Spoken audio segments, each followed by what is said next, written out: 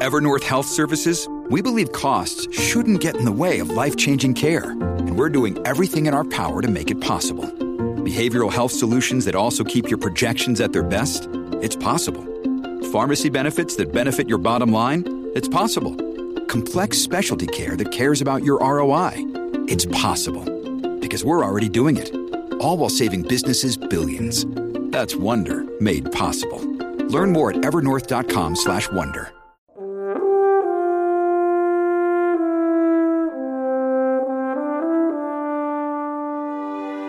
Larry Mullins is an author who has written several books about or inspired by the Urantia book, and I'd like to invite you to read a history of the Urantia Papers by Larry Mullins, available in Kindle and at your favorite bookstore.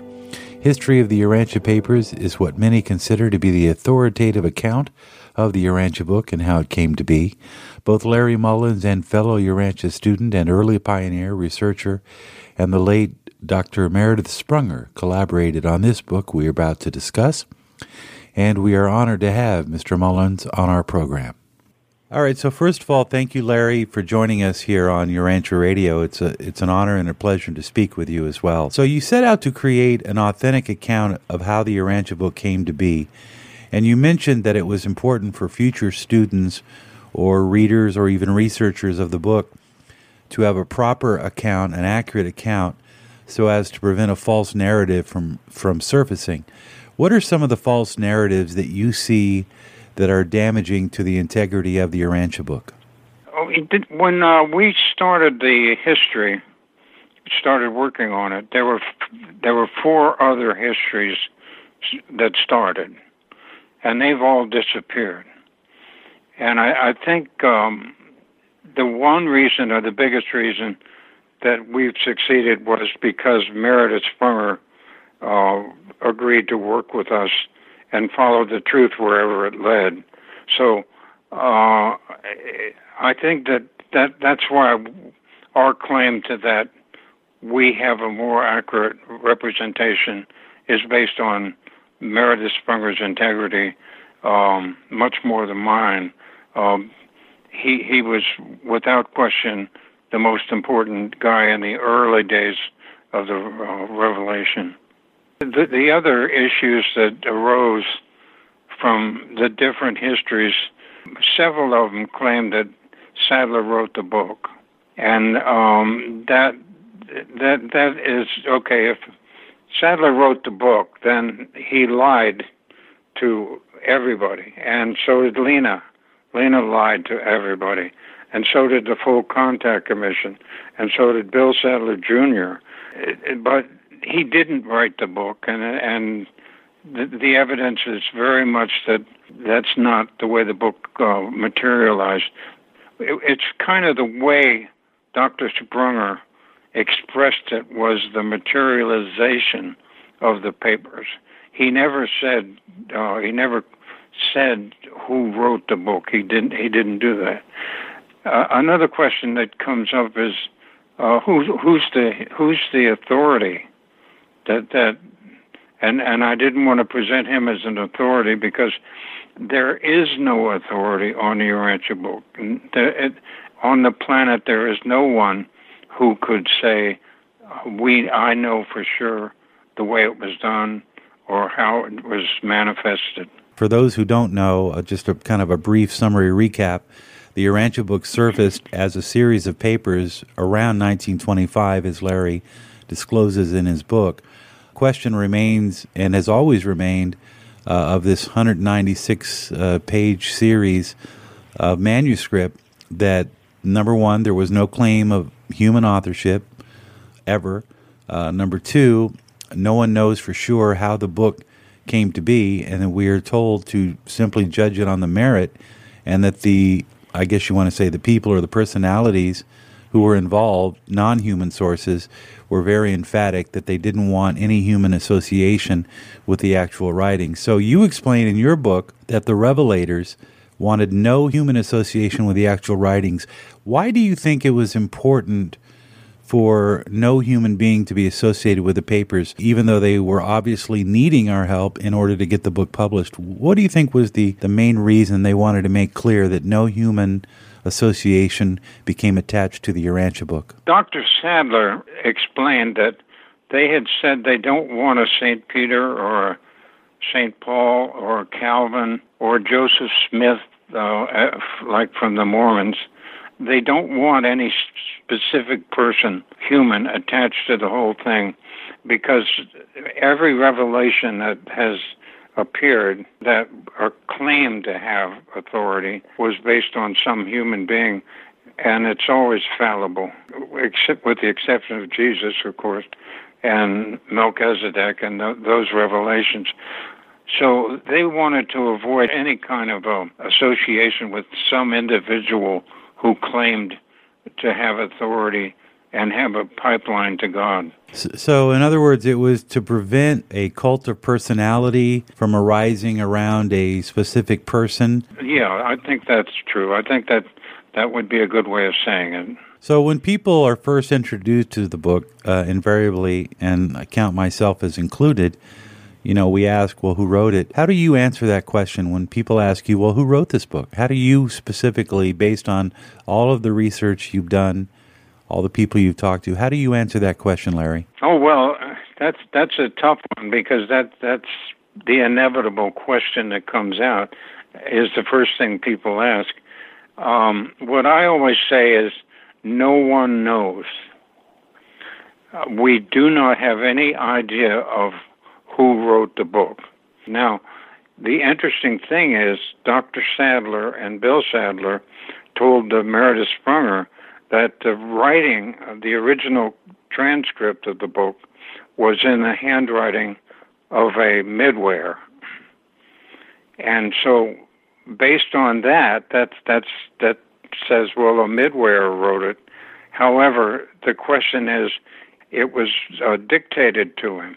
It has to be translated from universal languages into English, and there were several stages involved with that. So to say that the midwear wrote the book would be physically correct, but however, it wouldn't be technically correct.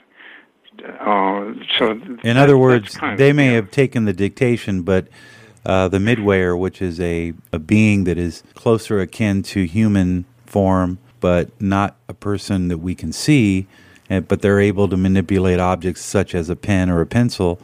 So I think the way Bill Sadler and you describe it in the book is that if you had been sitting there in the room when the papers were being written, all you would have seen is a pencil moving through the air, correct?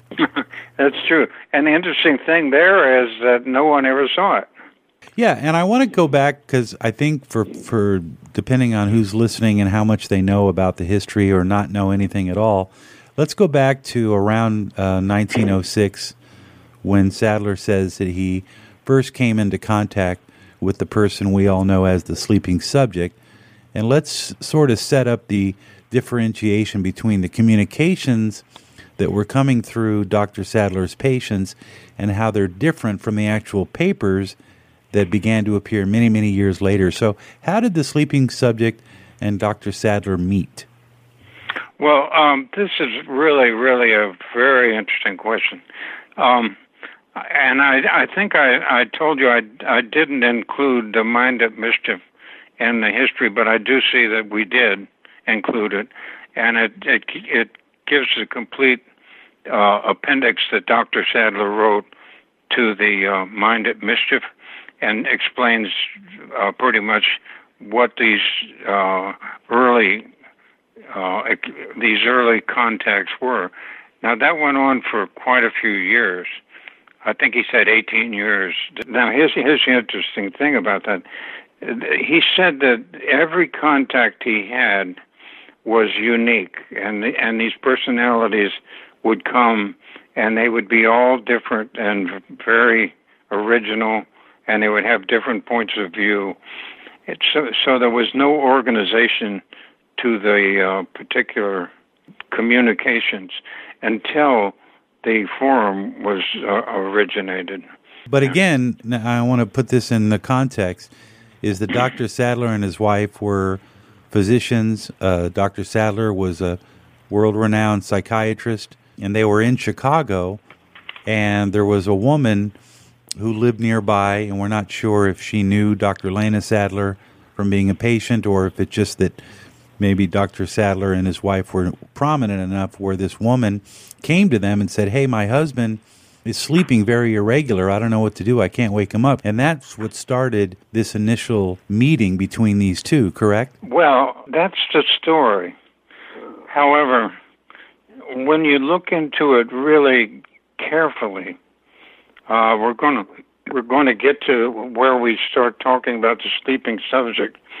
The interesting thing about the people involved with the early information was that these people were Lena Sadler, Dr. Lena Sadler, and Annabelle Kellogg, and her husband Wilfred Custer Kellogg. Now, we have no idea why they were involved, and many people have speculated that William Custer Kellogg was the sleeping subject. And I don't know authoritatively, I can't say that he was or was not, but there is a kind of a strange reason people say, well, why were they involved? There doesn't seem to be any reason they should be there. Well, I could think of one. I would say that Dr. Sadler was trying to figure out why this patient was doing what he was doing. And I would imagine any doctor, if they're sitting there treating a patient who is talking in his sleep and saying these profound statements, Dr. Sadler probably wanted to have others observe this phenomena so that they could perhaps assist him in trying to figure out what was going on. And that seems logical to me. Well, the only thing is Wilfred never, there's never any reason for him to be an authoritative participant when they had their Was session. he a friend of Sadler's? Well, no, they were related. Oh, they were related, that's right. Yeah, Annabelle Kellogg was the sister of Lena. I see. And Wilfred Custer Kellogg was her husband. And so that's why many people have speculated that the contact was probably Wilfred. But you don't subscribe to that. If people wanted to say, yeah, definitely I do. I think that was true, but I shouldn't. Speculate. I don't want to claim that authority that I know for sure. But I do know that a lot of people have speculated that. Mm. So these conversations between the Sadlers and the sleeping subject ensued for 18 years. Mm-hmm. During the course of that time, Dr. Sadler had decided, because of his prominence and his notoriety in Chicago, and of course we have to remember this is 1925, when we didn't all have television and social media and Facebook.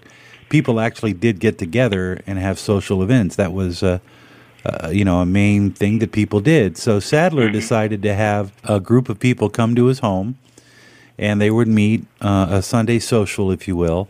And at some point, Sadler brought up the fact that he was treating a patient that was baffling him, essentially. Yeah, what happened was one of the people in the forum asked him, say, Dr. Sadler, there's this psychic down that claims that he has contact with celestial beings.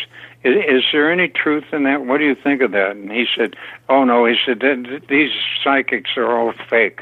They're just, not at all, no.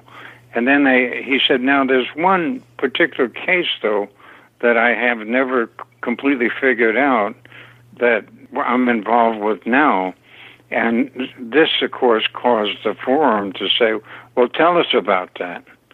So that's when the connection was made, and Dr. Sadler started sharing information that was coming from the sleeping subject. I think that was all kind of circumstanced in such a way that was sort of in the plan of delivering the revelation. If you're joining us, you're listening to Urantia Radio, Candidly Speaking, and my guest is Larry Mullins, who's written the book, A History of the Urantia Papers.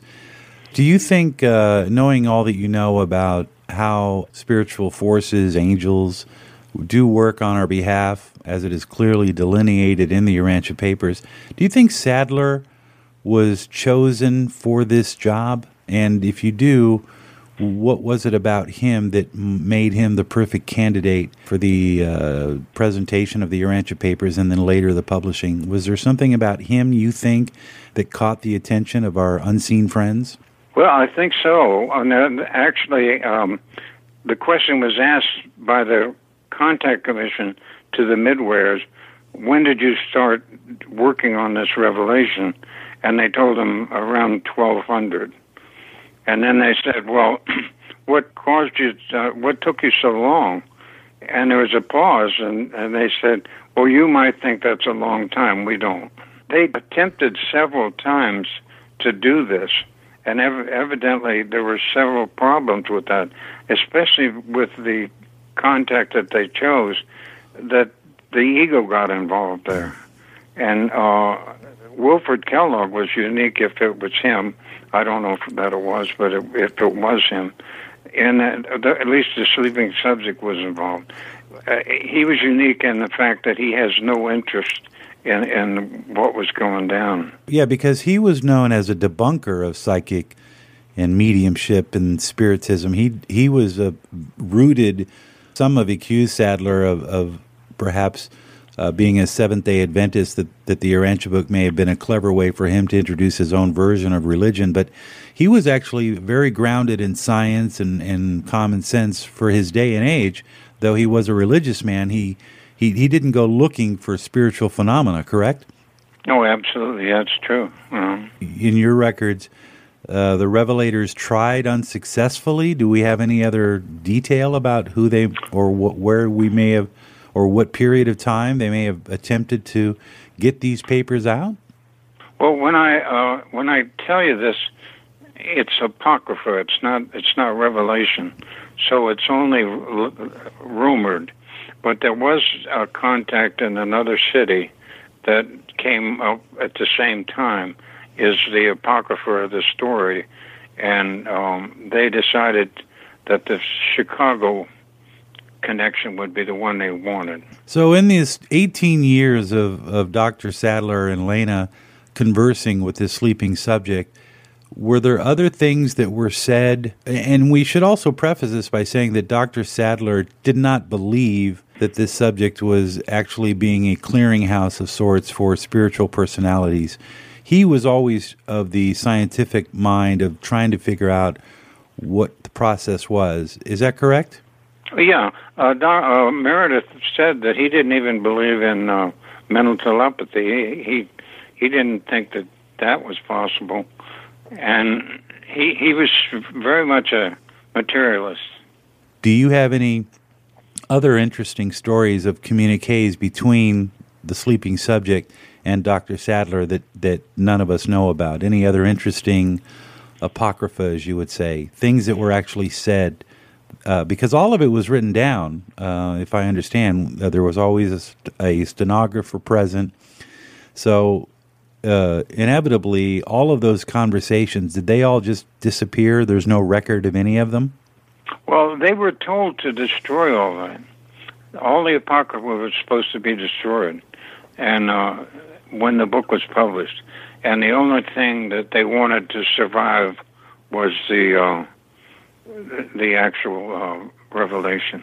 And I also want to make it clear, and this is what I gleaned from your writings, is that the conversations between the sleeping subject and the Sadlers was not the information that would later appear in the written manuscripts, correct? Those are two distinctive None events. Of that was supposed to survive. Right, and so before we move on to the next phase, which is the actual appearance of the book, I want to ask you, do you think, based on your research, that it is possible that a person or a group of people could have written the Urantia papers? And if you don't think that's true, what evidence made you conclusively decide that no human could have written the Urantia papers?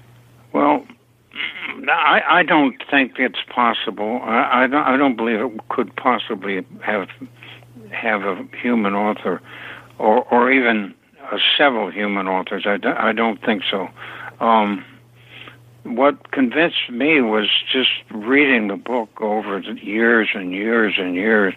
I'm just astounded with the depth of it and the quality of it and the consistency of it, and that's what convinced me that it was true.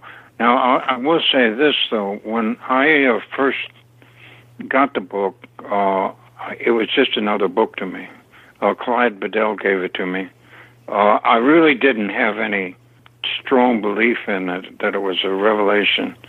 When my daughter died about 5 years later, she was 13, and when that happened, I needed some kind of solace that would help me get over that. And so I decided the only thing I had that I hadn't read was the Urantia book. So I started reading it from the beginning, and I decided I'd have make two rules. One rule would be if I didn't understand something, I would just keep going. I wouldn't keep trying to read it over and over again and try to understand it. And the second thing was, if it got to be nonsense, I would put it down and forget it. And that, when I did it that way, I became so involved and interested and fascinated with the amazing story that unfolded, especially when you think about the first two-thirds of the book are about 400 billion years, and you think about the last week of the book was about the third of the book is 1 week. That the way the time was laid out, it was totally enthralling to me, and I've never experienced anything like it.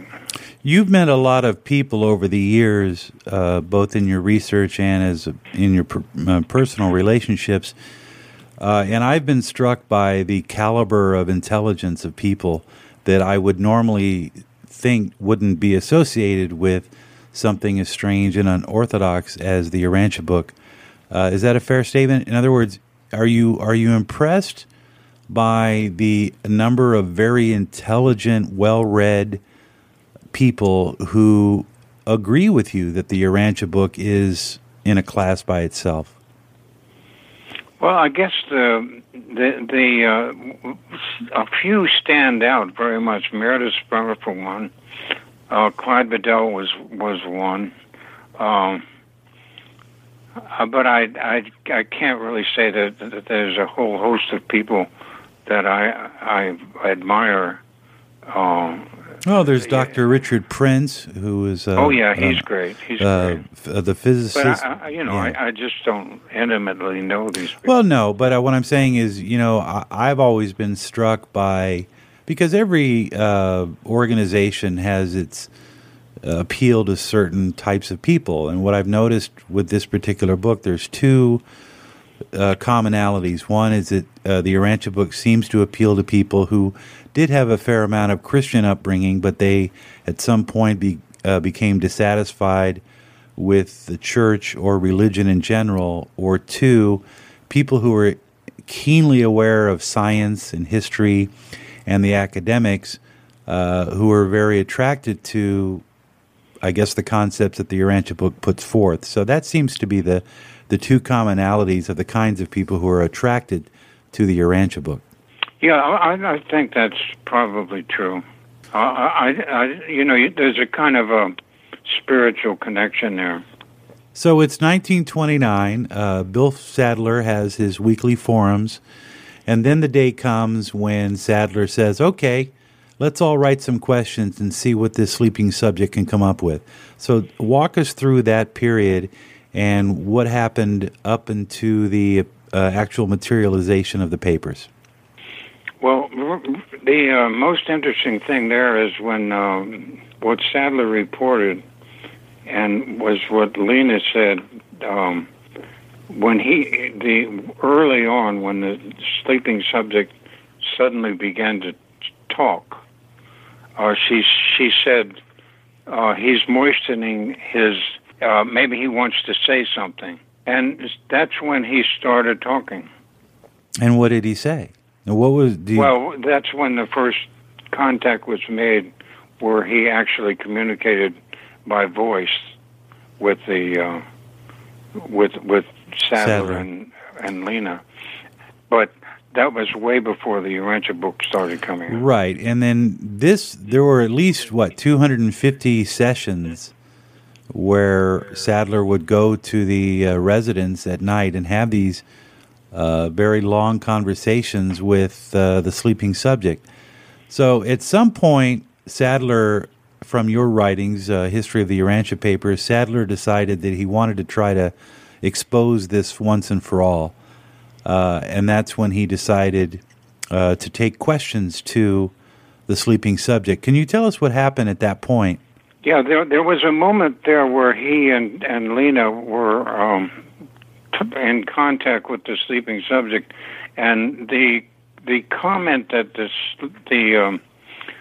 supposed entity talking to the subject, who was kind of very, very electric, and said, look, if you knew what you were in contact with, you wouldn't ask these stupid questions. You'd ask some very great questions that would challenge us to answer. And that shocked Sadler when he heard that. And that's when he decided, he took it to the forum. And he said, look, we've been challenged by this supposed entity that's talking to the sleeping subject. We've been challenged now to give these questions. Now, when he brought it up, he had written down or as memorized, he had a photographic memory. He memorized 49 questions, I think. And the entity speaking said, by the way, I can answer 45 of those questions that you have. And Lena said, well, Will, you don't have any questions, do you? He says, yeah, I have. That's exactly how many I have. And so he proceeded to answer those questions. That kind of began the real revelation, I think. And then not long after that, Sadler, in getting the handwritten questions from his fellow forumites on little 3x5 index cards, put those questions in his safe, presumably at his home. And his plan, I guess, was to take those questions and start asking the sleeping subject. But something different happened. Mm-hmm. In your book, you detail that about 2 or 3 weeks after that forum meeting where the questions were sorted and arranged, then that's when the sleeping subject's wife called the Sadlers and said, you got to get over here. Oh, yeah. So, yeah, that's very true. They came up with almost 400 questions. Mm-hmm. And what happened at that point was they didn't deliver the questions to the entities or to the sleeping subject or anything. Evidently, the communication was they knew everything they were doing and what questions they were asking. So what came up then was the Sadlers got a call from the sleeping subject's wife, and she asked them to come over. She said, you need to see this. And so they came over and looked and found out that this huge manuscript had been written. And that was the first paper that was delivered. And so was it the first 5 papers of the Urantia Papers? Oh, yeah. Well, it was the that? first beginning of the revelation. Yeah, it was the answers to the 400 questions. And so probably the first question is, who is God? Yeah. Is there really a God? And if there is, what's he like? That was their first question. So the Sadlers go over to the sleeping subject's house. They see a stack of handwritten papers. The first assumption they make is, okay, well, obviously the sleeping subject must have written these. Yeah, and that would be for a scientist. And so he tested the arm of the sleeping subject to see if it was tired, because to write that big a manuscript overnight would have been very, very difficult. They tested him and found his hand wasn't tired. However, what a scientist would say, well, maybe he just wrote it ahead of time. Maybe he had it all written out before. So it wasn't evidence of really proof that the sleeping subject hadn't written them. Maybe who wrote them, we don't know. So Dr. Sadler then at that point really had to try hard to figure out how these papers were materialized. Meredith Sprunger always used the words materialized. He never said how they were written.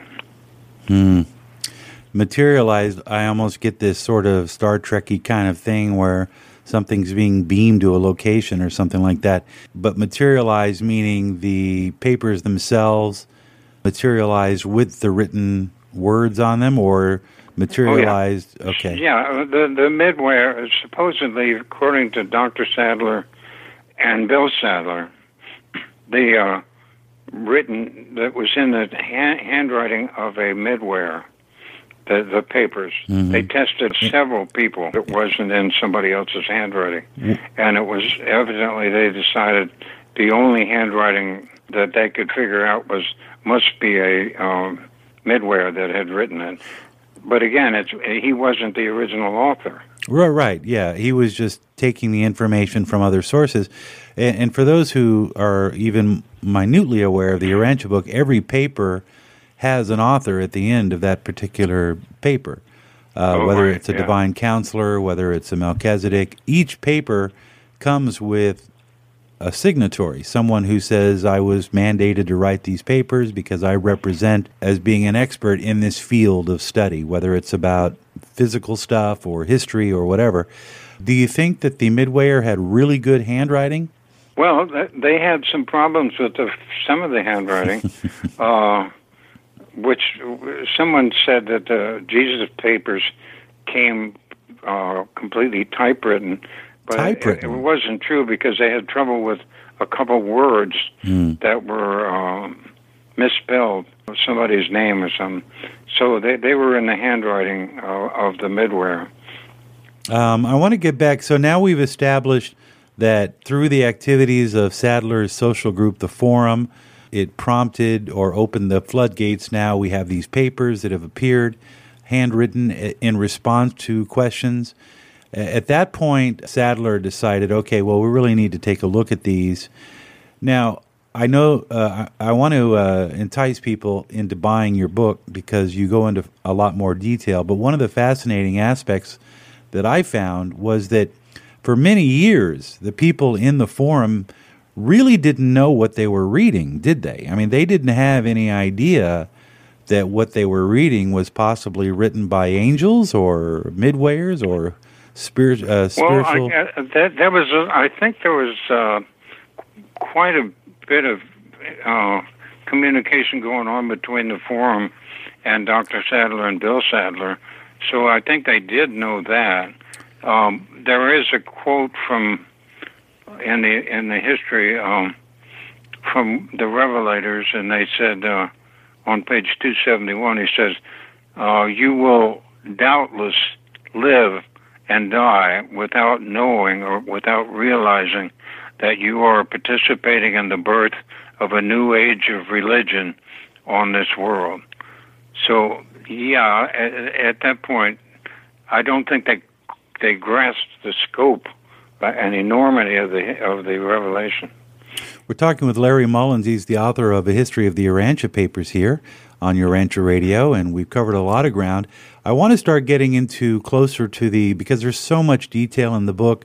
The final papers, all completed, was around 1934, 35. That's when the Jesus papers appeared in full set, which was a surprise to everyone. According to Dr. Sadler, he wrote in a letter that they had a much larger manuscript of the Jesus papers when they started, and it was edited down after they took the reaction of the Forum and they changed it and cut things. There was a comment made, for example, there was a comment made that one of the apostles had a good sense of humor for a Jew, and that caused the Forum to laugh. The people laughed, and then they found out that was disappeared after that. You also bring up a point that, which I'm glad you opened this up, is that the Revelators, the unseen friends, as I often refer to them, were watching the reaction of the forum as they were reviewing the papers, and that was an important process. Why? Because they would use the reactions as sort of a guide as to what human beings could accept or not accept. Yeah, and they, I think that reaction of laughing about being Jewish and not having a sense of humor, I think that caused him to take that out of the papers. How many members or how many people during that period between 29 and 1955, when the book actually became published, how many people were exposed to the Urantia papers? A rough idea of how many people actually were able to read them before they were published? Well, there was about 450 people that went through the forum, and there were some really staunch people in the forum, Clyde Bedell and a few others, that stuck with it the whole time. But they came and went pretty much. And then Midware, one of the Midwares commented that they didn't seem to be changing the spiritual nature of the people that were going to the Really? forum. So people weren't walking away like you and I would, where we start to have a deeper, more profound religious experience. These people were just sort of... there was one quote where you say, boy, you guys just really don't know what you don't even know, you can't even appreciate, where's the excitement, right? Something like that? Yeah, that's so true. You know, they'd have dental appointments, they'd have take their kids to something or whatever, and they really didn't seem to realize the enormity of this revelation. You know what? That's a common thread, even to today. I marvel at the fact that even if you think that the Urantia book is fiction or not, you can't deny the literary brilliance of this book. And it seems to be... I don't understand. So the book is published, 1955 rolls around, 10,000 copies are made, everybody's excited. What happened next? Well, really, we have to back up to 1950 when the foundation was formed. And you're talking about the Urantia Foundation. Yeah, Urantia Foundation. And at that point, the articles of trust were developed. And one of the things that it said, they published these, and so you can read it. They say that there was to be no changes, whatever, in the particular book. Now, they were required. They were allowed to destroy the plates. I don't know. It was shocked me a little bit that they did that. The plates that were used to print the book, not like the plates of the Mormon book. These are. So the process is that you've got the finished text, all typewritten, sent over to the publishers, R&R Donnelley. They create these plates by which they can print off copies of the book. So everything was fixed. The foundation is set up in order to make sure that the book is kept in its integrity, inviolate, so that no future changes are ever made. So what they did do was they kept 3 copies, and they were told to keep 3 copies of the original text. But they began printing a different text with. Unfortunately, they didn't keep printing the first printing. Now the foundation has agreed to start printing the first replica of the first printing now, and we're very much in agreement with the way it's being done now. I want to get to that a little bit more, but when you say they changed the text, who changed what text? Well, what happened was the first printing was changed by Christie, and there were about 20 changes made that were physical. Now, what we should note is that when she made those changes, now let's say the Midwares would certainly think that if you make changes in a document that is not yours, you didn't author it, but you're making changes, you would put footnotes in it or endnotes or something, but indicate that you've changed something, which was never done. And because of that, the changes continued for quite a while. And that's why we need a first printing. That's why we need to preserve the first printing. This issue of the original text, which has been changed over the years, presumably by well-intended people who just are trying to make the Urantia papers perfect, this goes in the face of what the Foundation was set up to do, which is to protect the original manuscript as it is, with no changes to any kind of grammatical errors that might arise up or references that maybe aren't clear or conclusive. Why is it important for the Urantia book, freckles and all, imperfections and all, to retain and maintain itself in its original manuscript form? Why is that important? Well, because electronic files can be changed, and the only thing that can't be changed is a physical copy of the book. Now, I've got to say that the Foundation has agreed with this and has agreed to reproduce and print the first printing exactly as it was originally printed. So that's all good, and we're glad. And we have we're on good terms with them, and we're working on preparing another printing. Okay, so that's good news.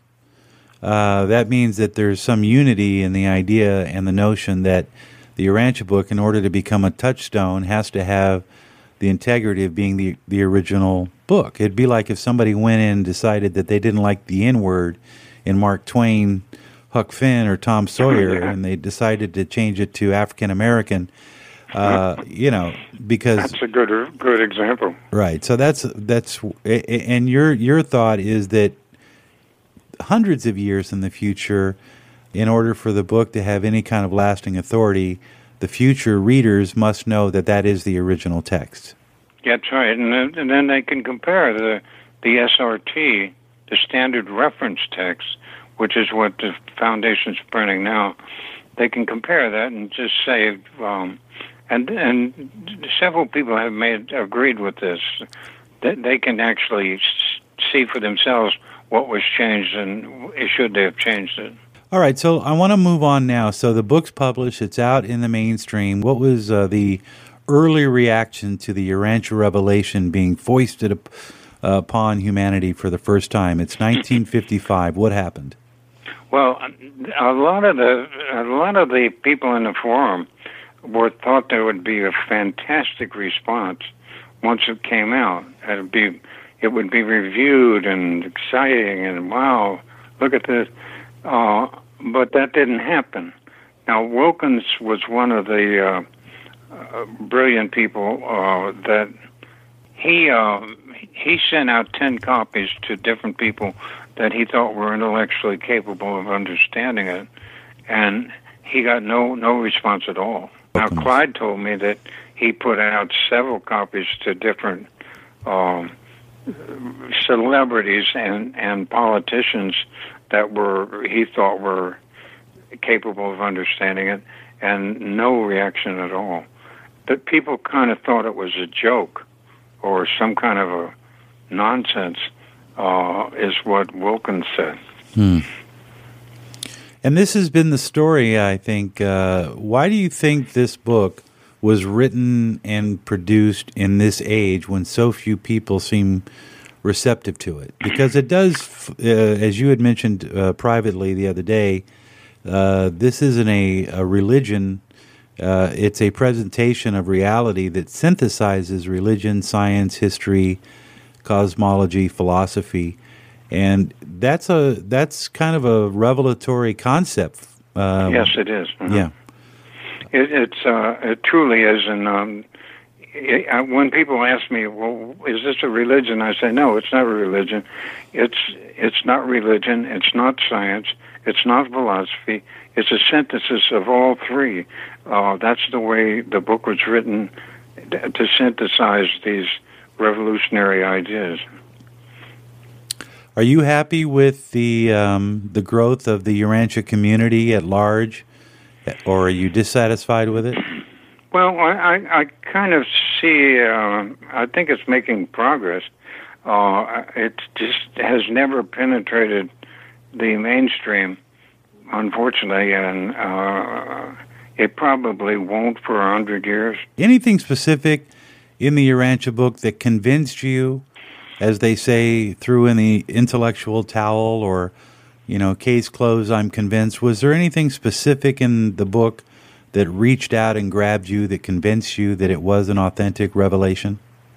Well, yeah, I could say that when I lost my daughter, and I started reading the book from the beginning,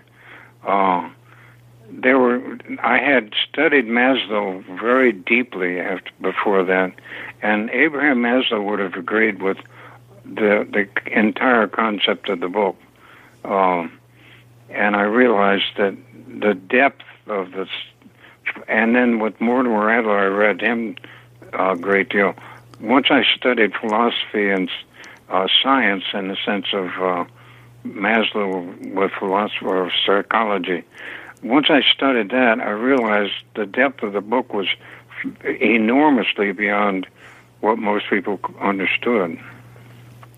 I also am happy to hear that you and your wife, Joan, have enjoyed reading the Urantia book together for many, many years. That must be nice to have that shared interest in this very important book. Yeah, and Michelle, our daughter, we have a study group every week. Really? From distance on the phone. Yeah, we very much, she read the whole book, and we had a study group years ago in Boulder, where the Thurstons, there were 3 kids that they attended that, and we read the entire book all the way through, and when they got done, they wanted to start again. If you were to point anybody to a particular section of the book as an introduction, what part of the book would you recommend to someone who had never read the Urantia book? Well, we had a kind of a rule with Berkeley Elliott when we were in that study group. If people came in that didn't know anything about the book and were new, we would go to paper 100 and read that, and that gives a overview of religion that's very unique and different. Religion as a personal experience or something like that. Larry Mullins, thank you so much for joining us on Candidly Speaking here on Urantia Radio. I know there's so much more ground to cover, but we've covered a lot, and I appreciate your insight and especially all of the hard work that went into researching the actual origins of this marvelous manuscript. So thank you so much for joining us. Okay, thank you.